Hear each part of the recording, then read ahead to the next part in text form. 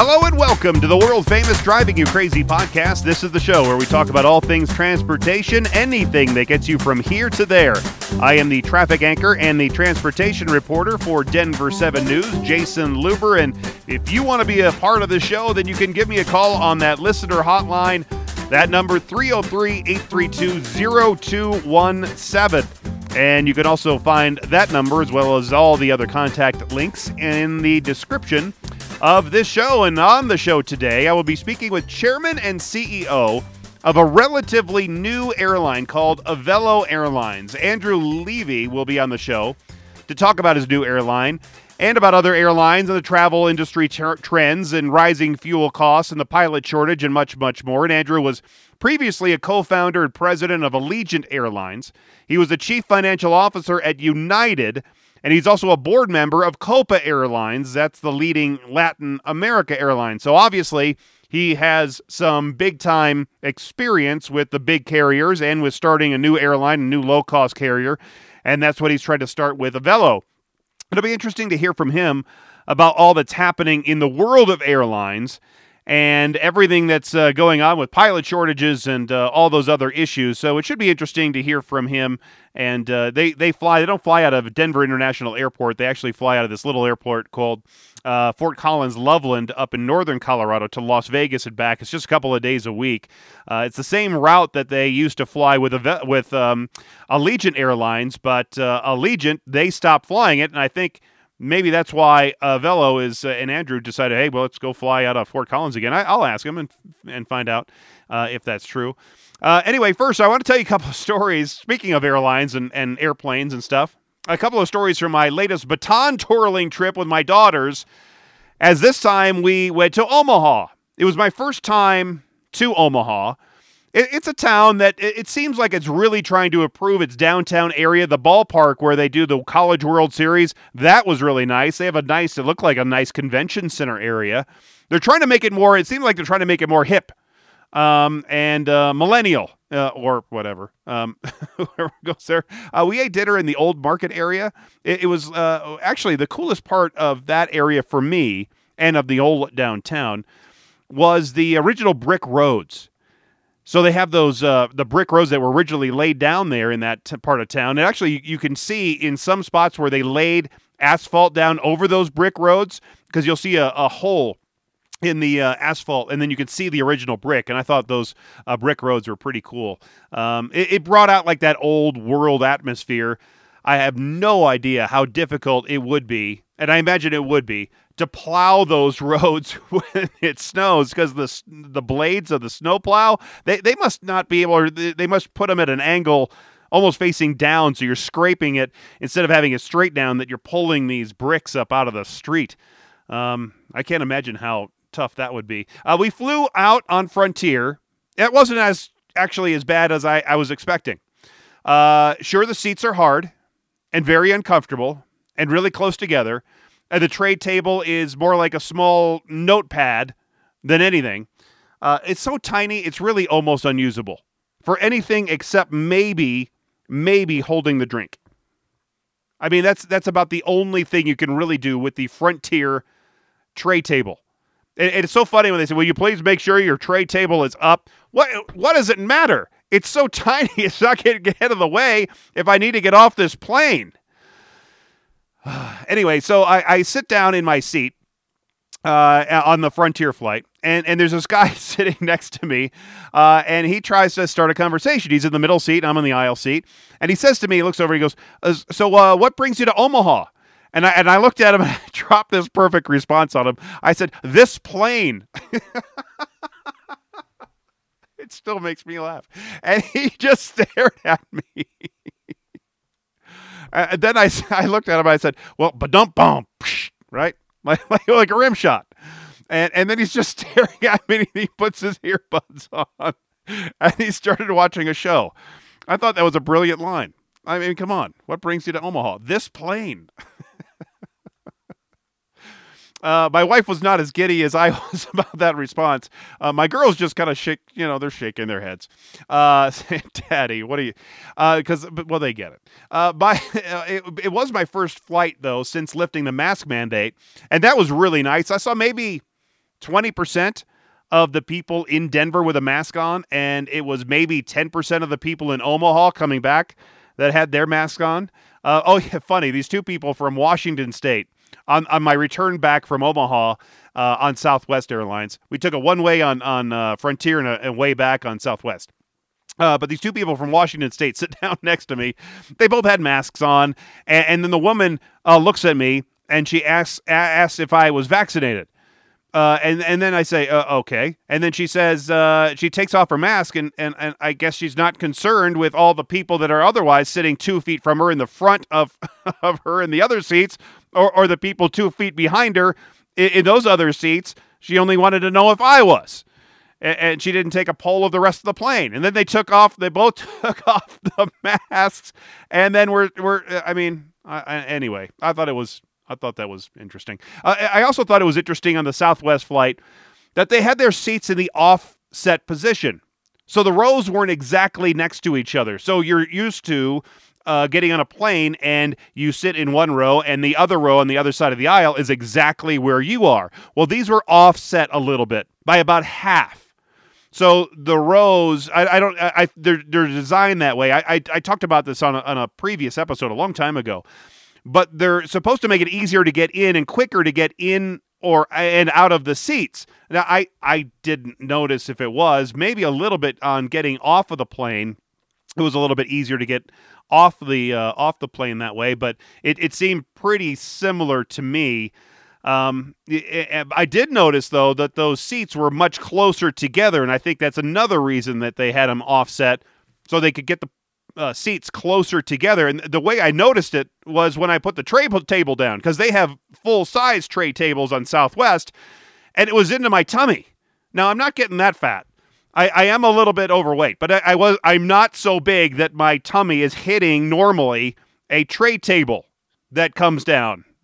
That's exactly what happened on this flight. But obviously, the airlines are doing this so it can be more profitable for them. And being offset was a little different for me in the way I could see my family, because usually the way we sit it up is my two girls and my wife are in the three seats in one side, and then there's the aisle, and then I'm in the aisle seat on the other side. So we could basically have four across with the aisle in the middle. But with them being offset, they were sitting a little bit ahead of me, and actually I think I would have liked them being behind me.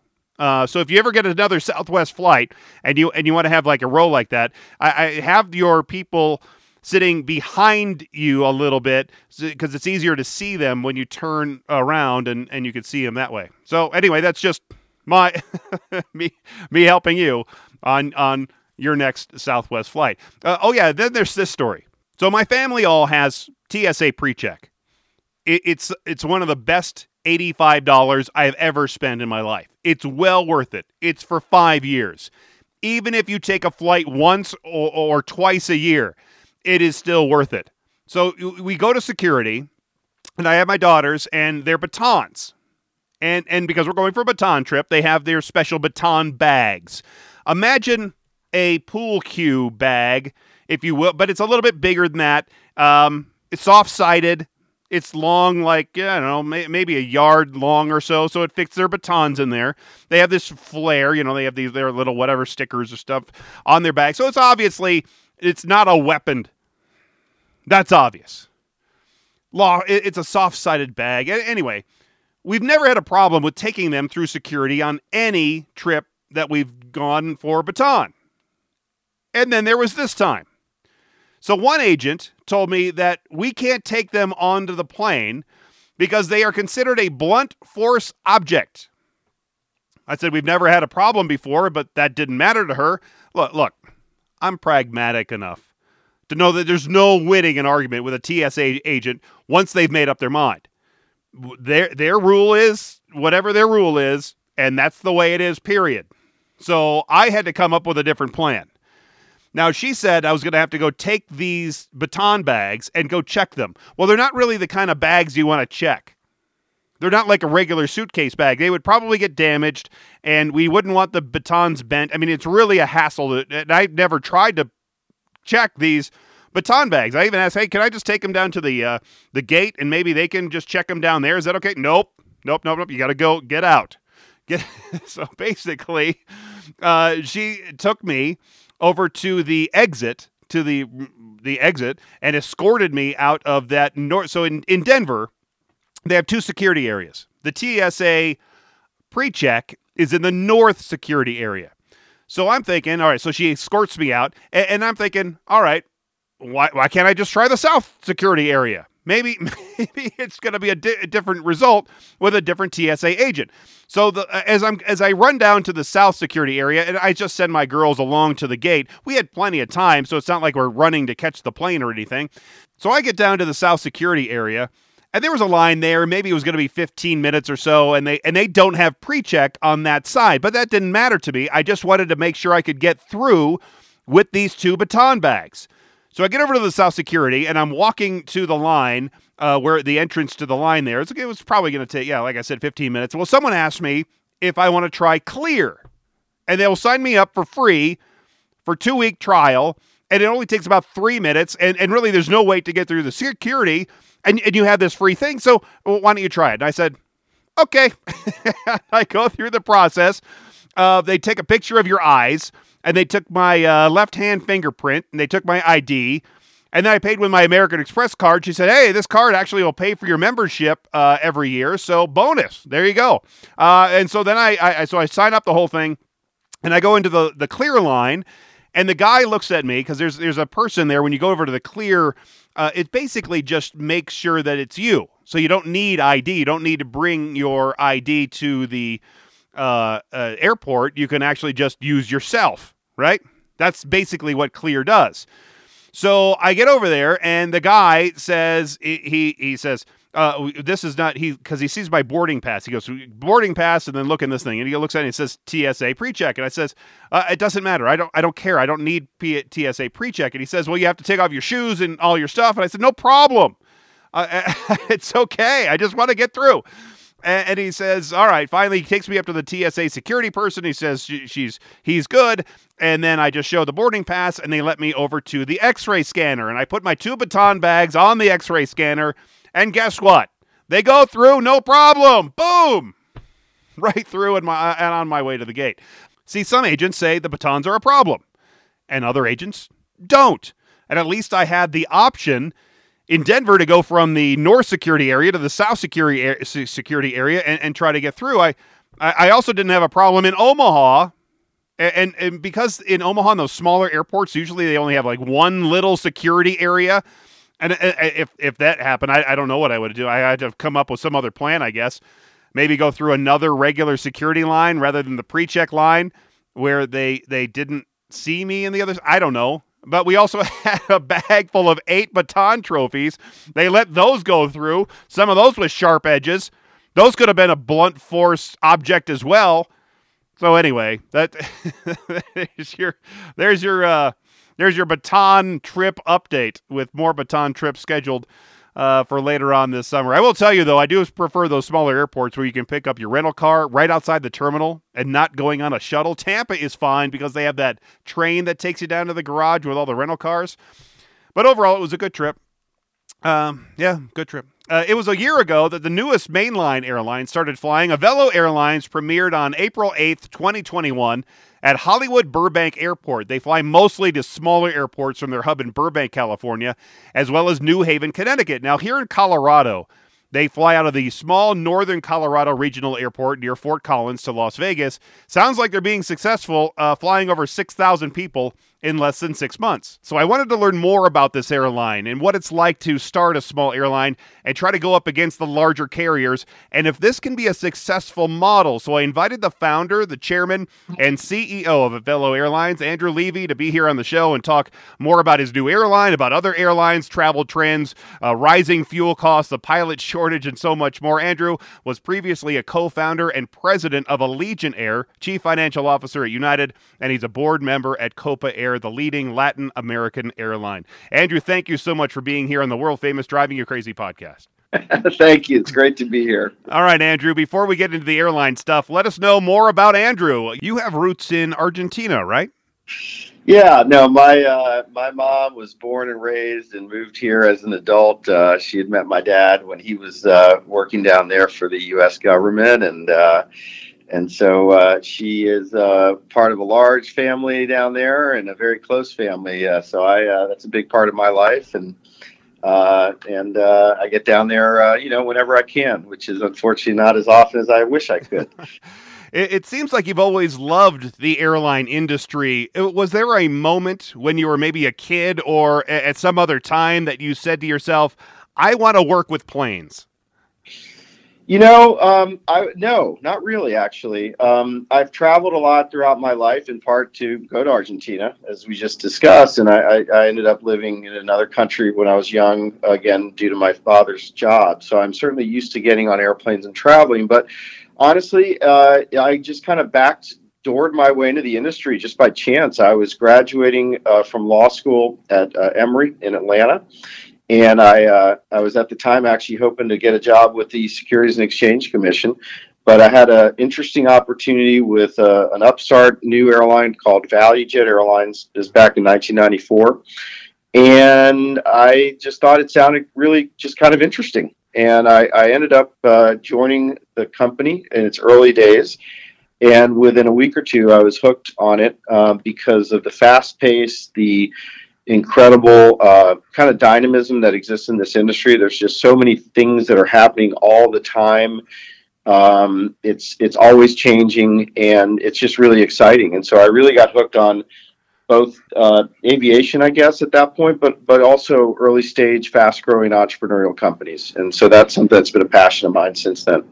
Tell me about your decision to acquire, because fast forward a couple of years as you've been in the industry, and then you decide you were working, started Allegiant, and they were doing pretty well, and you could see from their stock trends they were actually doing really well. You do other work at some of the other major airlines, and then you have a decision to acquire Extra Airways. Why did you want to start another airline? Well, look, I never had a chance to kind of, do this where, I'm front and center, and I'm really putting a lot of risk out on the table. And Allegiant was, Maury Gallagher and I were there. We took it out of bankruptcy when it was a teeny tiny little airline. I had one airplane at the time, and we built it into a really great company. This is kind of similar. The bought Extra, had one airplane. It was even smaller than Allegiant was. I think we had about 11 people on the payroll when I bought it. I became really convinced that there was room for more low cost, low fare seats in the United States air market. There had been this period of consolidation for a long time, started at, sometime after 9/11. And we ended up with an industry that had very few participants in it. And as a result, for the last 10 years leading up to the pandemic, there have been broad-based profitability across all participants. And, look, it's as simple as your profit is my opportunity. I saw that airlines were becoming less efficient, earning really strong returns. And I really just believed that there was room for more in the U.S. And so I was looking at doing this back in 2015. I ended up going to United instead. But the itch kind of never went away. And so when I had a chance to buy the company, to use it as a platform to create a new ultra low cost carrier in the U.S. with a different strategy, I jumped at the chance and been working really hard at this ever since then. My guest is Andrew Levy. He's the chairman and CEO of Avelo Airlines. You started flying here in Colorado out of a really small airport. You really started the Avelo model out of flying from small airports like Burbank and out of New Haven. Is flying out of these small airports like Fort Collins here in Colorado, is this a trend that could become bigger, flying from these smaller airports to maybe just more regional basis? Well, it's going to be a trend for us, for sure, because it's a fundamental part of our strategy. This is something we did a little bit at Allegiant as well. And in fact, we flew to Fort Collins Loveland Airport back in the day to Las Vegas from our headquarters. So I'm familiar with the airport, and I always liked it, and we did quite well there for many years. it's a big part of how I see the U.S. industry and how I see the opportunities that exist out there, which is that a lot of these secondary airports of large metro areas have been ignored over the past many years. There's been a continued focus amongst most airlines in going into the really big airport.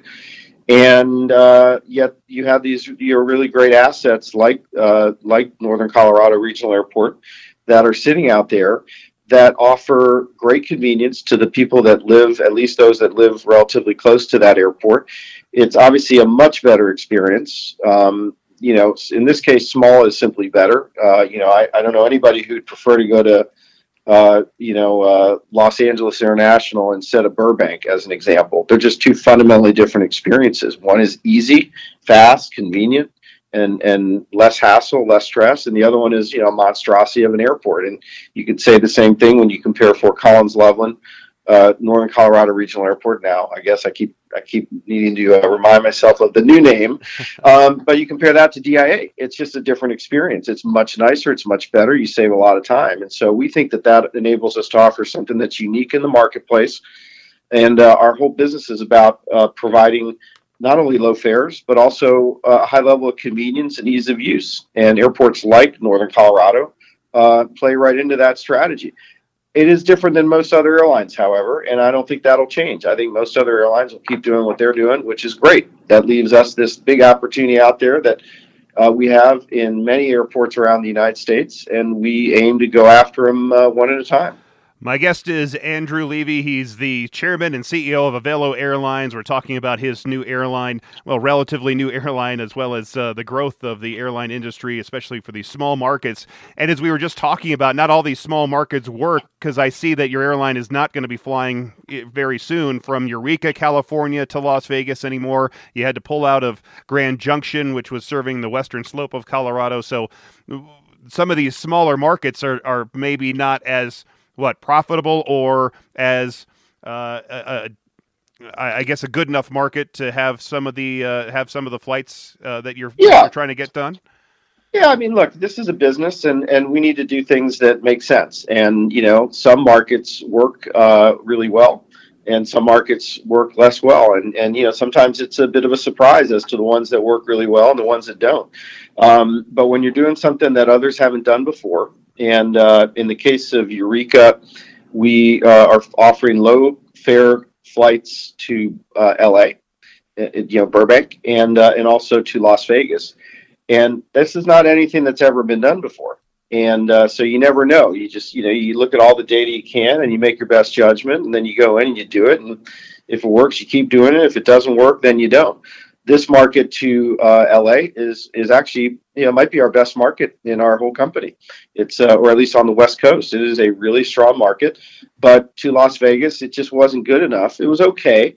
But look, especially with high fuel prices, which are certainly causing us and all other airlines to have to make decisions like this, it just didn't make sense for us to continue to try to fly it.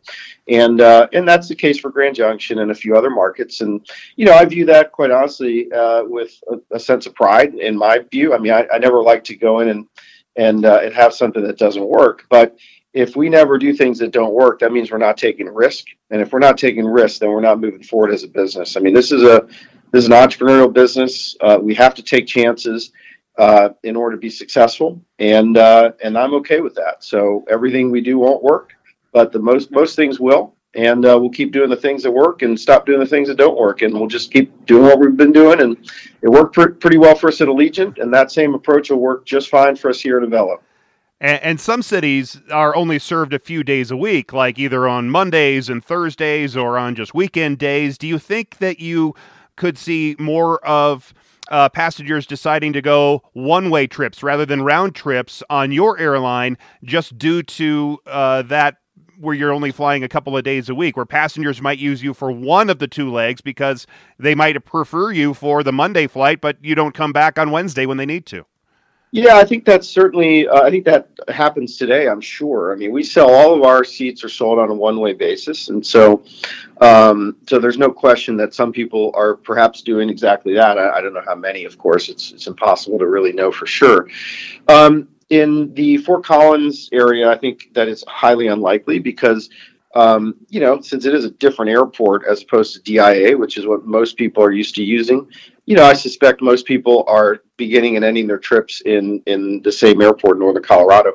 There are other markets where perhaps it's easier because, maybe if you live up in Eugene, Oregon, for instance, you fly on us into Burbank, but because of what you noted as far as schedule preference, maybe you fly home out of LAX, and it's not that big a deal. But I'm sure there's some of that. And, as there's more demand, then we're able to offer more flights and more frequency and hopefully keep people as customers. We really want our customers to prefer us and choose us. And, even that customer that, the example of flying out of LAX back home to Eugene, I guarantee you one thing: they will not enjoy the experience of flying out at LAX nearly as much as they will out of Burbank. That I know without a shadow of a doubt.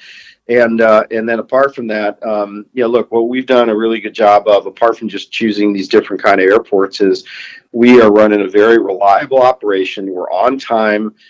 But for weather-related issues, we've done a phenomenal job. And you can't do much about the weather, but we have a really, really high level of activity in terms of on-time performance, completion factors, things that really matter to customers. We believe a schedule is a commitment we're making, and it's really important to us to get people where they need to be on time. Apart from that, we have a terrific group of people that are out there interacting with our customers. We like to call it our soul of service. As a new airline, one of the benefits is that we can hire our people from scratch, and in this case, we've really made a conscious effort to select people that are more people-oriented, that enjoy being around people, enjoy being kind of caring of others. And not everybody's built that way, which is fine, right? But when we're selecting people to work at the airports, or our flight attendants in particular, that are going to be the ones interacting with our customers, we've made a real focus to try to attract those types of individuals, train them, empower them, and let them just do what they do naturally, which is just be friendly and warm and caring. And we get a lot of amazing comments about that from our customers. So I think what we're doing is working. People enjoy it. People like us, and hopefully they'll maybe sacrifice a little convenience and fly on us, even if we don't fly all the time every day. My guest is Andrew Levy. He's the Chairman and CEO of Avelo Airlines. We're talking about his airline, of course, as well as some other airline trends we'll get into in just a second. There's another small airline startup called Breeze trying to do this similar flying from small airports, ultra low-cost model. I flew a small airline from Portland to Redmond one time called Boutique Air, and they do have some of these small regional flights with very small planes. Is there room for two or more of these much smaller regional aircraft operators that are trying to compete with the bigger airlines? Well, look, there's the U.S. is a huge air market, and those trends of consolidation happening has certainly opened up, I think, a lot of opportunities out there that could be served by many different types of airlines, including those that fly smaller aircraft. In the case of Breeze, they're a lot more like us. Their airplanes are certainly smaller. We fly 737s that are either 147 or 189 seats. Their airplanes are definitely a good bit smaller than ours. They're much bigger than Boutique. And they're really kind of doing something that's different than we are. They're flying more kind of secondary market to secondary market. They're focused on places like Norfolk and Oklahoma City. Whereas we're focused on secondary airports of really big metro areas for the most part. And, that's how we view Northern Colorado, is exactly that. So it's a little bit of a different strategy, certainly a different aircraft choice. But yeah, I think there's room for a lot more growth in the U.S.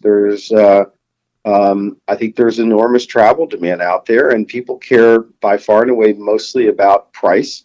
They certainly also care about convenience, and we're offering convenience in a lot of different ways in terms of what we do, and I think Breeze is doing a lot of the same. They're flying points that in the past had required a connection, and obviously connecting in a hub takes a lot of time, and it's not a lot of fun. And I think most people prefer nonstop for those reasons. And so, look, I'm sure those folks will do just fine.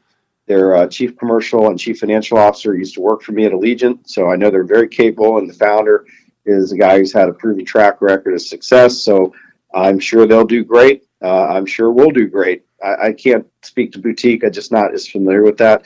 It is, however, what is different right now for those operating smaller airplanes is the pilot situation is definitely more challenging because pilots are they're very popular right now, and we all wish there were more pilots that are getting trained and coming into the workplace. That'll happen over time because the careers become really, really attractive. But it isn't going to happen overnight. And so the fact is pilots cost more, and it's a lot easier to pay pilots more when you have more seats on your airplane than if you have fewer seats on your airplane. And so I do think that that's probably the single biggest challenge for those operating smaller airplanes, like a Boutique Air, as an example. Really not an issue for us, although, obviously we're having to pay more for them. But, I think that's an interesting trend that's happened in the industry, and I think we're going to be dealing with that for the next several years. So I think the result is going to be maybe a little less capacity out there in the market than there would otherwise have been. I think it favors those who fly bigger airplanes as opposed to smaller airplanes. And over time, it'll, capitalism fixes imbalances like that. It'll sort itself out over time, but it'll take some time. But you were talking about pilots, and in the past, in the days of TWA, the scene from the movie Catch Me If You Can with Leonardo DiCaprio, they was walking around the Miami airport, and it was just cool. It was prestigious to be an airline pilot. It's not quite that way anymore. It really, to put it simply, it's lost its gravitas. So is the pay and the work-life balance issue the major thing there, or is it something else? How do we attract more pilots to the business? Well, I think that so first of all, I would say I'm not sure I would agree that pilots are leaving. I think, in fact, during the pandemic in the early days, there were certainly a lot of opportunities for some of the more senior pilots to take a financial buyout and leave their airlines and early, maybe retire a little earlier than they might have otherwise planned to do so. But the reality is, while yes, I remember that scene from the Catch Me If You Can, I think it was called, right? But look, it's an amazing career, and the pay is terrific. The amount of time off is there's a lot of that. And most commercial airline pilots have really, I think they view the career as probably as good as it's been since maybe pre-deregulation, call it in the 70s or 80s. And so I think that's why it will attract more and more people to come into the industry because, look, in our case, and we're not nearly the top of the pay scale, but, our first year captains are making somewhere around $200,000 a year, and they get about half the month off. And so, there's not a lot of jobs that you can make that kind of money and get that much time off. And obviously, if you're doing that for, let's say, United or Delta, you are probably making maybe even double that per year, and you probably have more days off. So it's a great career. And the challenge here is getting the training that you need and the hours you need in order to qualify to fly for a commercial airline like us. You need to have 1,500 hours of time, and that really costs money. So, you have to find a way to pay for that. And that's the biggest challenge. Certainly, there's a lot of effort across the industry to try to improve this issue and make it more kind of a career that's more available to more people. Historically, what it's been is you either become a flight instructor and you get your time that way, and there's nothing wrong with that, and you can certainly do that. If you come out of the military, you need fewer hours, but obviously you got to get into the military. You got to be able to fly airplanes there for many years to get to that point, or you end up having maybe your family has enough affluence to be able to pay for those lessons so that you get your time. And I think that's the biggest issue is that, very few people have that luxury. And so how do we make it affordable for people that are interested in a career to get the time they need to qualify under the law to fly commercially? And, I think there's no one answer there, but I think that the fact is, it's a really good career. People are very much drawn to it because of some of the benefits in terms of work-life balance and the pay.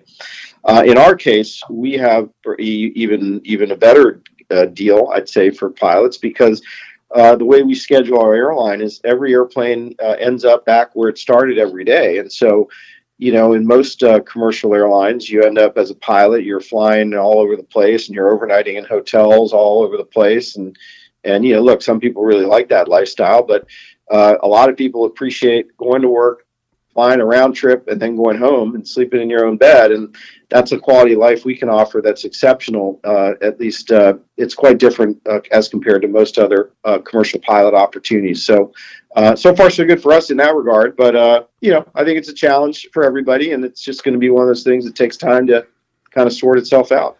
My guest is Andrew Levy. He's the CEO and chairman of Avelo Airlines. There are some airlines that I know are looking into single pilot aircraft in the future and having the computer run the airplane except for takeoff and landings. Is that a way to get around some of the pilot shortage issues and the training issues that you just mentioned? Well, I don't think it's a very likely outcome. Now, I think that it's far more likely to see that on the cargo side. I think on the passenger side, I think it's unlikely. I believe the technology exists to do that. But I think that for a variety of reasons, it's highly unlikely that we'll see that anytime in the near future or even in the distant future. Never say never, of course, but I think we're a long way away from that actually happening. But I do think it's very possible we may see that for cargo operators like UPS and FedEx and others. So we'll see. But as far as I know, there's no effort, nor is there any momentum or even idea of having that be the case for scheduled passenger airlines in the United States, at least. I know of no such push at this point in time. And it seems like electric planes are the dream for some. Do you think that electric technology in the air is something that we could see in 10 or 20 or 30 years? Maybe hydrogen-powered airplanes? Is that, do you think, a possibility? Yes, I think both of those things are possibilities. I know there's a lot of money going into R&D to try to make that technology work. Of course, the challenge is always one of cost, and but because of the desire and the importance of decarbonizing our world, clearly that's going to become even more important for that research to occur. And there's a lot of advancements that have been made in that area. I don't know what the outcome will be. There is definitely, as you mentioned, there's a big push for hydrogen. There's a big push for electricity. Where the industry standard ends up in the next 20, 30 years, I guess we'll see. There's people that are much smarter about that than I am. But I do think we're going to see continuous movement away from, Jet A, produced from petroleum. But I think that it'll take a long time. And I do, however, think that certainly when you talk about smaller airplanes, it's much more achievable. And I think there's already, I think, a small airplane that's out there in commercial application with a small operator called Cape Air. I'm not sure if they've taken delivery of those airplanes, but they ordered a whole bunch of them. So, I mean, it's coming. But I think it'll take a while before you see an electric-powered airplane that carries 200 or 300 people or hydrogen powered. I think that's many, many years away, but I do think it's coming. Just a question of when. It seems that sometimes when small businesses start gaining market share, they become a target of larger businesses and then are gobbled up, taken over. Do you think that's something that could happen to your airline, where some of the bigger airlines are looking at you going, that's working for you guys, we want to be a part of that, and the easiest way for us to do that is just to make you an offer? Well, look, it's certainly possible, but that really doesn't happen that often in this industry, at least the way you just described it. Historically, mergers or acquisitions occur when companies are a lot larger than we are. Usually the best outcome for investors like mine, who invest in an early stage business, usually the best outcome is a public offering.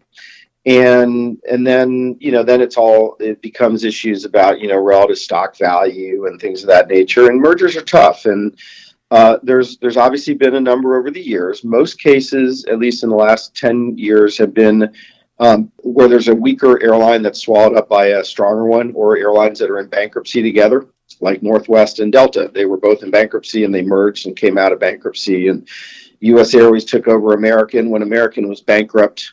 AirTran was bought by Southwest, and AirTran was doing okay, but they were not very strong. This was back in 2010, 2011, and more recently it was Virgin America that was acquired by Alaska, and Virgin America was never a very strong airline from a financial perspective. So that does happen. But I think it's unlikely that that'll be our path. But who knows? You never know. Right now, what we're focused on doing is just building a great company, and to do that, it's one step at a time, and you just got to make sure the fundamentals are working well. We're very small. We have 8 airplanes now. By the end of the year, we expect to have about 15. And we are feeling our way. We're doing a lot of things that are working really well. We're really encouraged about what we're seeing in the spring and in the summer in terms of revenue. Fuel prices are very high right now, so that's certainly a challenge. But we'll just keep doing what we do, and if one day somebody's interested in maybe acquiring us, well, who knows? We'll see. But that's not driving me in any way. We're just trying to build a great company. Okay, good then. And the major airlines, the Deltas and Uniteds, they rely right now a lot on the business traveler. Everybody knows that, and they're starting the business traveler starting to trickle back slowly. But I would think your airline is more about leisure travel. Are you able, you think, to sustain business on just the leisure traveler, or do you think you can take some of those business travelers away from the big guys? Will we see business travel come back to what it was before the pandemic? So, last question, I'd say the answer is no. I do not believe business travel will come back to what it was before the pandemic. I think there's some portion of business travel that is permanently gone. As people have gotten more accustomed to using, video technology, and seeing how effective you could be over the past couple of years, I just have a hard time believing that won't have a permanent effect on the amount of business travel. I think there's going to be business travel, and it's coming back rather quickly right now, at least according to the larger network airlines. Look, for us, yeah, you're right. We are not focused on that space. We cannot effectively compete for large corporate customers. That is really, those customers are really fought over and won by the big three in Southwest, and maybe a little bit of Alaska and a little bit of JetBlue. It's just simply not what we're geared to do. Back to our kind of frequency pattern, as we talked about earlier. Business travelers like frequency. They like to go and come back the same day or the next day. And that's just something that we don't offer as a business. And we're not really interested in offering that either. Leisure drives our industry, though. And even the network carriers, the vast majority of their customers are actually leisure customers. Now, they pay their bills because of the high-yielding business customers that pay fares that are very high because they are less price sensitive. And that's how their businesses work historically. But other airlines have done really well for many, many years focusing on leisure. My old company, Allegiant, is one example, is completely focused on the leisure customer, and they are the most financially successful airline in the world over the last, let's say, 15 years. So it works well. It's a huge market. People love to travel. It is discretionary in some ways, but it is one of the last things people will give up. They will give up they're buying the new refrigerator. They won't buy the couch. They'll give up the cable TV. They won't buy clothes, but they will absolutely travel. And we've seen that time and time again. So we like the position we're in. People are really focused right now, it seems, on experiences and really, having those types of experiences are really usually related to a travel related experience. And that plus the baby boomers retiring and that very large demographic with a lot of money and now a lot of time, they like to move around as well. So we think the demographic trends are very much in the favor of travel, particularly for personal reasons, leisure mostly, visiting friends and relatives, second home ownership.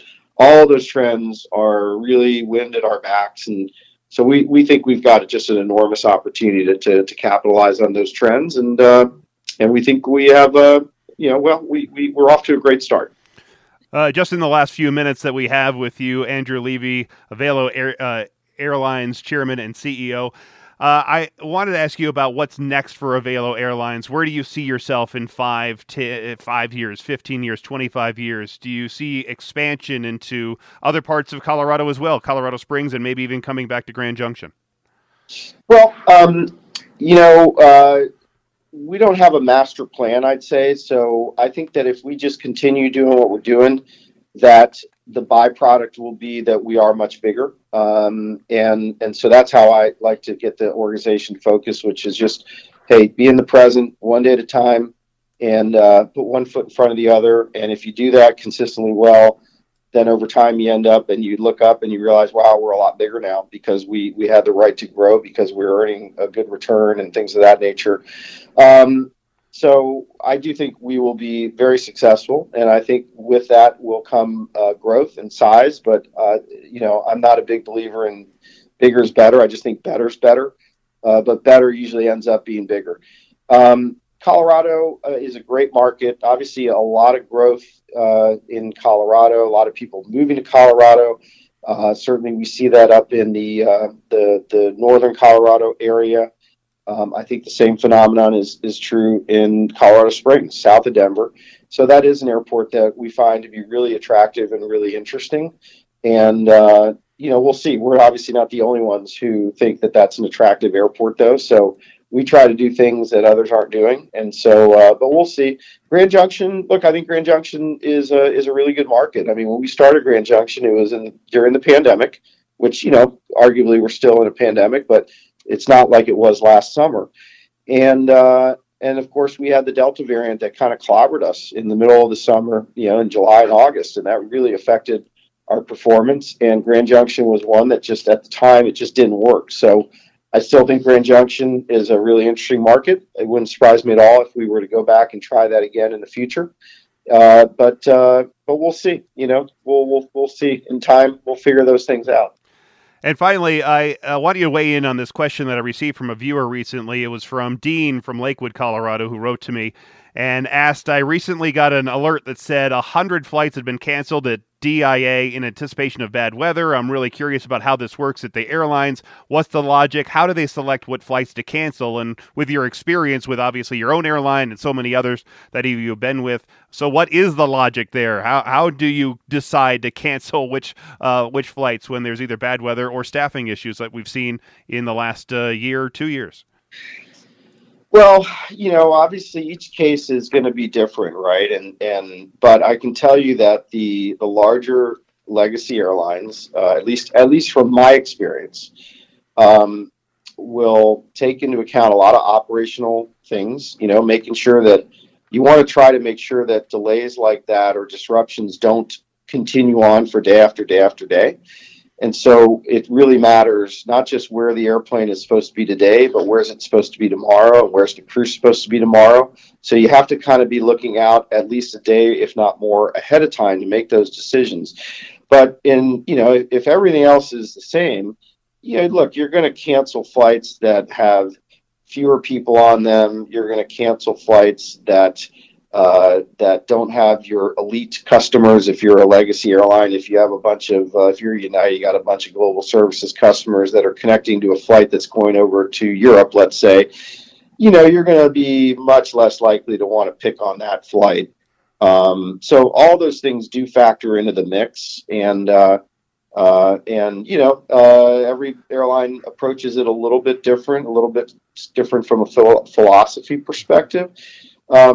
It must be hard for you guys because you have so few flights and they're so direct, from one place to another. So yeah, look, and we fortunately, I mean, look, when there's weather, and we've certainly canceled flights due to weather. In fact, I think every flight we've ever canceled. But I think one case we had a COVID-related issue where we had crew members that this was back during Omicron, where everybody was getting COVID, and that caused us, I think, to cancel literally only one flight, which was pretty good compared to the rest of the industry. They'd had huge problems with this at the end of the year and beginning of the year, as you probably recall.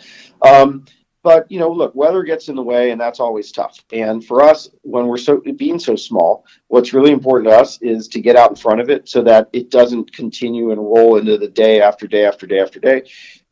It's better to inconvenience a smaller number of people when we have to, and we hate doing that. But if we have to make a choice, we'd rather inconvenience fewer people and limit the damage so that we can stay on schedule, so that the vast majority of our customers get to where they need to go on time. And when we do that, we certainly make a big point of trying to operate the flight the next day. And if it's a case where it's our fault, a mechanical issue or otherwise, we've had very few of those. But when we do have those scenarios, we try to be really generous as far as, issuing out vouchers to customers and in hopes that they'll give us another try. We haven't had a lot of that. But look, it's the skies are crowded. There's a lot of challenges right now out there.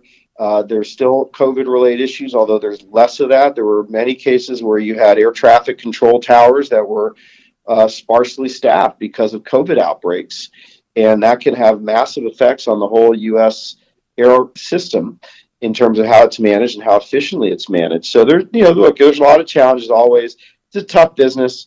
It's amazing what we do, quite honestly. I mean, flying people around, hundreds of millions each and every year safely with amazing precision. Quite honestly, everybody takes it for granted, but it is a tough thing to do. And I think that we as an industry do it exceptionally well.